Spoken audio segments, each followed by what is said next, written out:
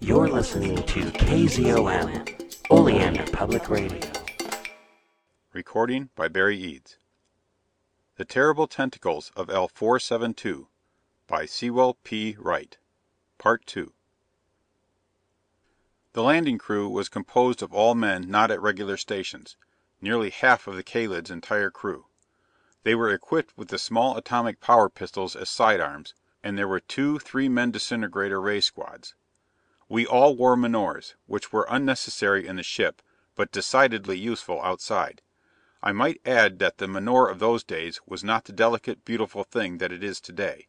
It was a comparatively crude and clumsy band of metal, in which were embedded the vital units and the tiny atomic energy generator, and was worn upon the head like a crown. But for all its clumsiness, it conveyed and received thought, and after all, that was all we demanded of it. I caught a confused jumble of questioning thoughts as I came up, and took command of the situation promptly. It will be understood, of course, that in those days men had not learned to blank their minds against the menore, as they do today. It took generations of training to perfect that ability. "Open the exit," I ordered Kincaide, who was standing by the switch, key in the lock. "Yes, sir," he thought promptly, and unlocking the switch, released the lever. The great circular door revolved swiftly, backing slowly on its fine threads, gripped by the massive gimbals which, as at last the ponderous plug of metal freed itself from its threads, swung the circular door aside, like the door of a vault. Fresh clean air swept in, and we breathed it gratefully. Science can revitalize air, take out impurities, and replace used up constituents, but it cannot give it the freshness of pure natural air, even the science of today. "Mr. Kincaide, you will stand by with 5 men. Under no circumstances are you to leave your post until ordered to do so.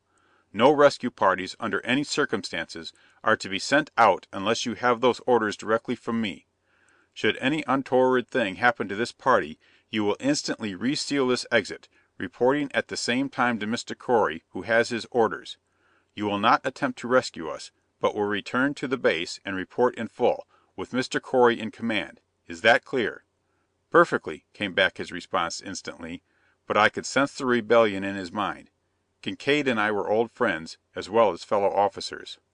I smiled at him reassuringly, and directed my orders to the waiting men.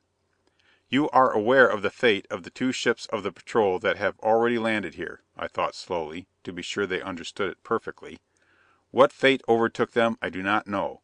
That is what we are here to determine. It is obvious that this is a dangerous mission. I am ordering none of you to go.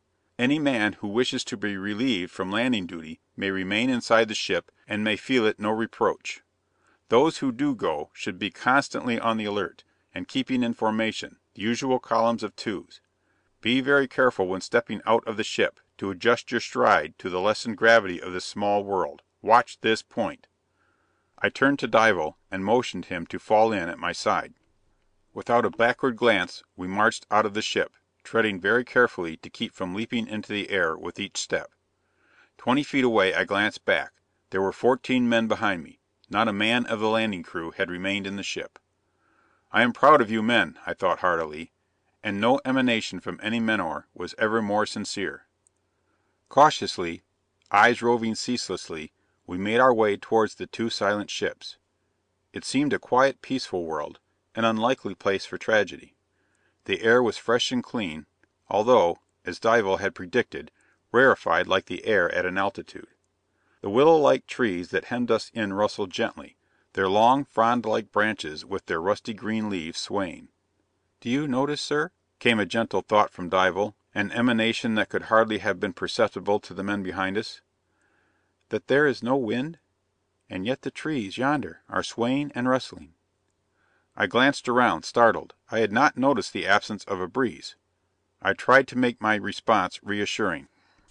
"There is probably a breeze higher up, that doesn't dip down into this little clearing," I ventured. "At any rate, it is not important. These ships are what interest me. What will we find there?" "We shall soon know," replied Dival. "Here is the Dorlos, the second of the 2, was it not?" "Yes." I came to a halt beside the gaping door. There was no sound within, no evidence of life there, no sign that men had ever crossed that threshold, save that the whole fabric was the work of man's hands. "Mr. Dival and I will investigate the ship. "With 2 of you men," I directed. "The rest of the detail will remain on guard, and give the alarm at the least sign of any danger. You first 2 men follow us." The indicated men nodded and stepped forward. Their "Yes, sirs" came surging through my menore like a single thought. Cautiously, Dival at my side, the 2 men at our backs, we stepped over the high threshold into the interior of the Dorlos. The ethon tubes overhead made everything as light as day, and since the Dorlos was a sister ship of my own Kalid, I had not the slightest difficulty in finding my way about.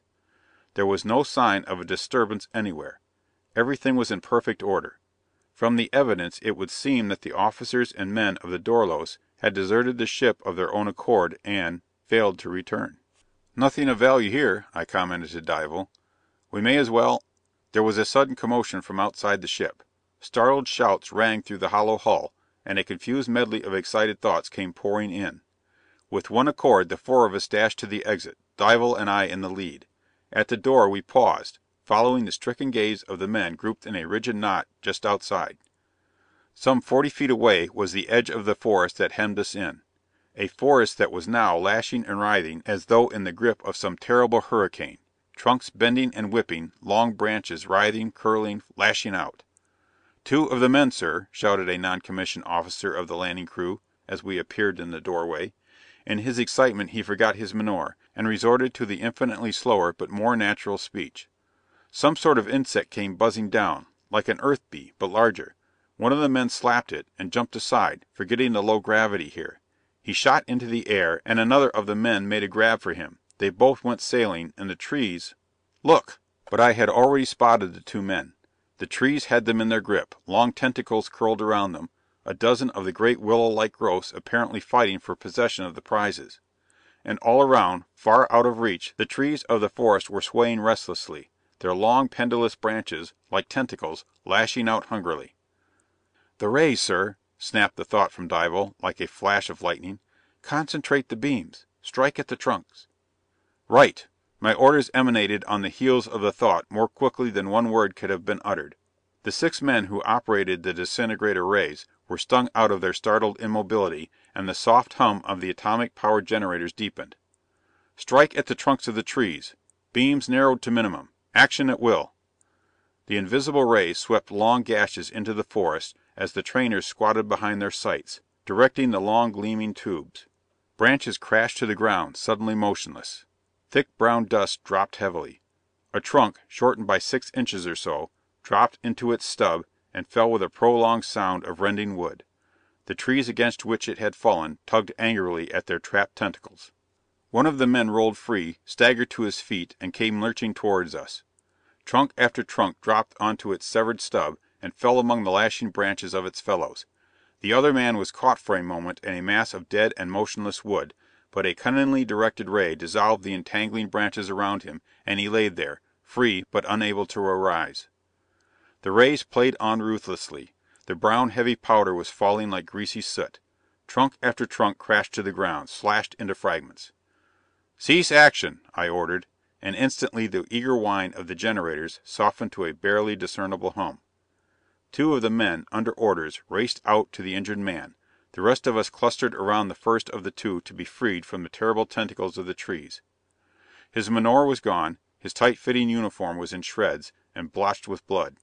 There was a huge crimson welt across his face, and blood dripped slowly from the tips of his fingers. "God!" he muttered unsteadily as kindly arms lifted him with eager tenderness. "They're alive! Like snakes! They're hungry!" "Take him to the ship," I ordered. "He is to receive treatment immediately." I turned to the detail that was bringing in the other victim. The man was unconscious and moaning, but suffering more from shock than anything else. A few minutes under the helio emanations and he would be fit for light duty. As men hurried him to the ship, I turned to Dival. He was standing beside me, rigid, his face very pale, his eyes fixed on space. "What do you make of it, Mr. Dival?" I questioned him. "Of the trees?" He seemed startled, as though I had aroused him from deepest thought. "They are not difficult to comprehend, sir. There are numerous growths which are primarily carnivorous. We have the fintail vine on Zenia, which coils instantly when touched, and thus traps many small animals which it wraps about with its folds and digests through sucker like growths. On your own earth there are, we learn, hundreds of varieties of insectivorous plants. The Venus flytrap, known otherwise as the Dionaea muscipula, which has a leaf hinged in the median line, with teeth like bristles. The two portions of the leaf snap together with considerable force when an insect alights upon the surface, and the soft portions of the catch are digested by the plant before the leaf opens again. The pitcher plant is another native of earth, and several varieties of it are found on Zenia and at least 2 other planets. It traps its game without movement, but is nevertheless insectivorous. You have another species on earth that is, or was, very common, the Mimosa pudica. Perhaps you know it as the sensitive plant. It does not trap insects, but it has a very distinct power of movement, and is extremely irritable. It is not at all difficult to understand a carnivorous tree, capable of violent and powerful motion. This is undoubtedly what we have here, a decidedly interesting phenomena, but not difficult of comprehension. It seems like a long explanation as I record it here, but emanated as it was, it took but an instant to complete it. Mr. Dival went on without a pause. I believe, however, that I have discovered something far more important. How is your menore adjusted, sir? At minimum. Turn it to maximum, sir. I glanced at him curiously, but obeyed. New streams of thought poured in upon me. Kincaid, the guard at the exit, and something else. I blanked out Kincaid and the men, feeling Dival's eyes searching my face. There was something else, something... I focused on the dim, vague emanations that came to me from the circlet of my menore, and gradually, like an object seen through heavy mist, I perceived the message. "Wait! Wait! We are coming! Through the ground! The trees! Disintegrate them, all of them! All you can reach! But not the ground! Not the ground!" "Peter!" I shouted, turning to Dival. "That's Peter Wilson, second officer of the Dorlos." Dival nodded, his dark face alight. "Let us see if we can answer him," he suggested, and we concentrated all our energy on a single thought. "We understand. We understand." The answer came back instantly. "Good! Thank God! Sweep them down, Hanson! Every tree of them! Kill them! Kill them! Kill them!" The emanation fairly shook with hate. "We are coming! To the clearing! Wait! And while you wait, use your rays upon these accursed hungry trees!" Grimly and silently we hurried back to the ship, Dival, the savant, snatching up specimens of earth and rock here and there as we went. The disintegrator rays of the portable projectors were no more than toys compared with the mighty beams the Kalid was capable of projecting with her great generators to supply power. Even with the beams narrowed to the minimum, they cut a swath a yard or more in diameter, and their range was tremendous. Although working less rapidly as the distance and power decreased, they were effective over a range of many miles. Before their blasting beams, the forest shriveled and sank into tumbled chaos. A haze of brownish dust hung low over the scene, and I watched with a sort of awe. It was the first time I had ever seen the rays at work on such wholesale destruction. A startling thing became evident soon after we began our work. This world that we had thought to be void of animal life proved to be teeming with it. From out of the tangle of broken and harmless branches, thousands of animals appeared. The majority of them were quite large, perhaps the size of full-grown hogs, which earth animal they seemed to resemble, save that they were a dirty yellow color, and had strong, heavily clawed feet. These were the largest of the animals, but there were myriads of smaller ones, all of them pale or neutral in color, and apparently unused to such strong light, for they ran blindly, wildly, seeking shelter from the universal confusion. Still the destructive beams kept about their work, until the scene changed utterly. Instead of resting in a clearing, the Kalid was in the midst of a tangle of fallen, wilting branches that stretched like a giant still sea, as far as the eye could see. "Cease action!" I ordered suddenly. I had seen, or thought I had seen, a human figure moving in the tangle, not far from the edge of the clearing. Correy relayed the order, and instantly the rays were cut off. My menore, free from the interference of the great atomic generators of the Kalid, emanated the moment the generators ceased functioning. "Enough, Hanson! Cut the rays! We're coming!" "We have ceased action. Come on." I hurried to the still open exit. Kincaid and his guards were staring at what had been the forest. They were so intent that they did not notice I had joined them, and no wonder. A file of men were scrambling over the debris. Gaunt men with disheveled hair, practically naked, covered with dirt and the greasy brown dust of the disintegrator ray. In the lead, hardly recognizable, his menore awry upon his tangled locks, was Peter Wilson. "Wilson!" I shouted, and in a single great leap I was at his side, shaking his hand, one arm about his scarred shoulders, laughing and talking excitedly, all in the same breath. "Wilson, tell me, in God's name, what has happened?" He looked up at me with shining, happy eyes, deep in black sockets of hunger and suffering. "The part that counts," he said hoarsely, "is that you are here, and we're here with you. My men need rest and food. Not too much food at first, for we're starving. I'll give you the story, or as much of it as I know, while we eat." I sent my orders ahead. For every man of that pitiful crew of survivors there were 2 eager men of the Kalid's crew to minister to him. In the little dining salon of the officers' mess, Wilson gave us the story, while he ate slowly and carefully, keeping his ravenous hunger in check. "It's a weird sort of story," he said. "I'll cut it as short as I can. I'm too weary for details. The Dorlos, as I suppose you know, was ordered to L472 to determine the fate of the Filanus, which had been sent here to determine the feasibility of establishing a supply base here for a new interplanetary ship line. It took us nearly 3 days, Earth time, to locate this clearing and the Filanus, and we grounded the Dorlos immediately. Our commander, you probably remember him, Hanson, David McClellan? Big, red-faced chap?" I nodded, and Wilson continued. "Commander McClellan was a choleric person, as courageous a man as ever wore the blue and silver of the service, and very thoughtful of his men. We had a bad trip. 2 swarms of meteorites that had worn our nerves thin, and a faulty part in the air purifying apparatus had nearly done us in. While the exit was being unsealed, he gave the interior crew permission to go off duty, to get some fresh air, with orders, however, to remain close to the ship, under my command. Then, with the usual landing crew, he started for the Filanus. He had forgotten, under the stress of the moment, that the force of gravity would be very small on a body no larger than this. The result was that as soon as they hurried out of the ship, away from the influence of our own gravity pads, they hurtled into the air in all directions." Wilson paused. Several seconds passed before he could go on. "Well, the trees, I suppose you know something about them, reached out and swept up 3 of them. McClellan and the rest of the landing crew rushed to their rescue. They were caught up. God!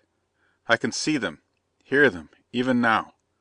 I couldn't stand there and see that happen to them. With the rest of the crew behind me, we rushed out, armed only with our atomic pistols. We did not dare use the rays. There were a dozen men caught up everywhere in those hellish tentacles. I don't know what I thought we could do. I knew only that I must do something. Our leaps carried us over the tops of the trees that were fighting for the bodies of McClellan and the rest of the landing crew.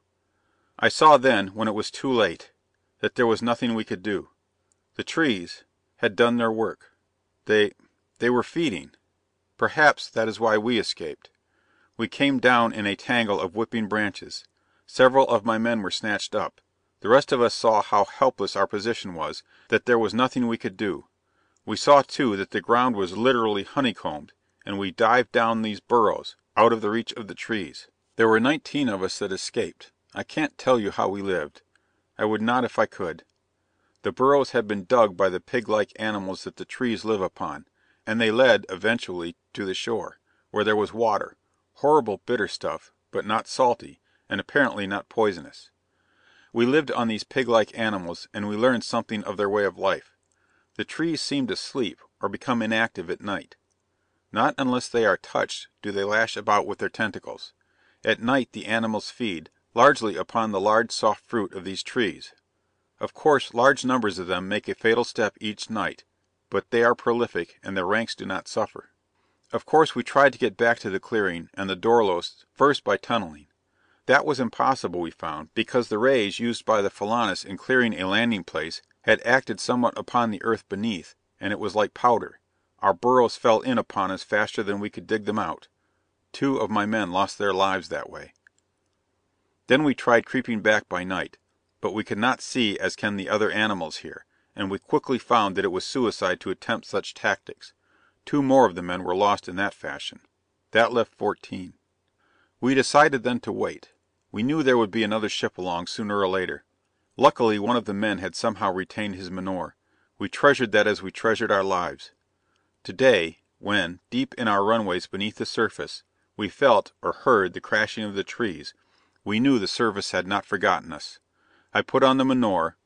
But I think you know the rest, gentlemen. There were 11 of us left. We are here, all that is left of the Dorlos crew. We found no trace of any survivor of the Filanus. Unaware of the possibility of danger, they were undoubtedly all the victims of the trees. Wilson's head dropped forward on his chest. He straightened up with a start and an apologetic smile. "I believe, Hanson," he said slowly, "I'd better get a little rest." And he slumped forward on the table in the deathlike sleep of utter exhaustion. There the interesting part of the story ends. The rest is history, and there is too much dry history in the universe already. Dival wrote 3 great volumes on L472, or IBIT, as it is called now. One of them tells in detail how the presence of constantly increasing quantities of volcanic ash robbed the soil of that little world of its vitality, so that all forms of vegetation except the one became extinct, and how, through a process of development and evolution, those trees became carnivorous. The second volume is a learned discussion of the tree itself. It seems that a few specimens were spared for study, isolated on a peninsula of one of the continents, and turned over to Dival for observation and dissection.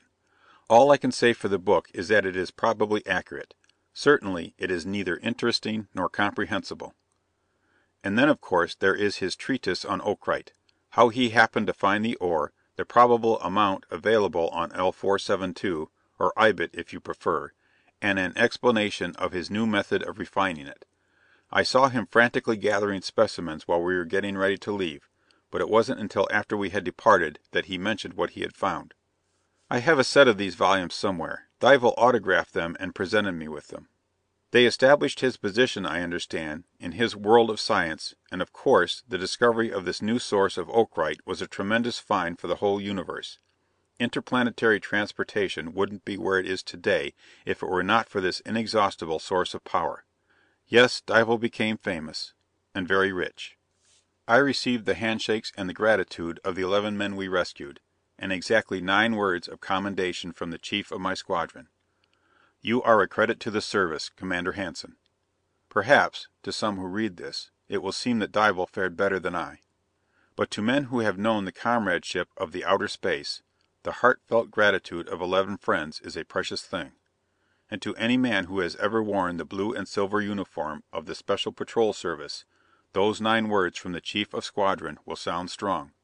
Chief of Squadrons in the Special Patrol Service, at least in those days, were scanty with praise. It may be different in these days of soft living and political pull. End of Section 12.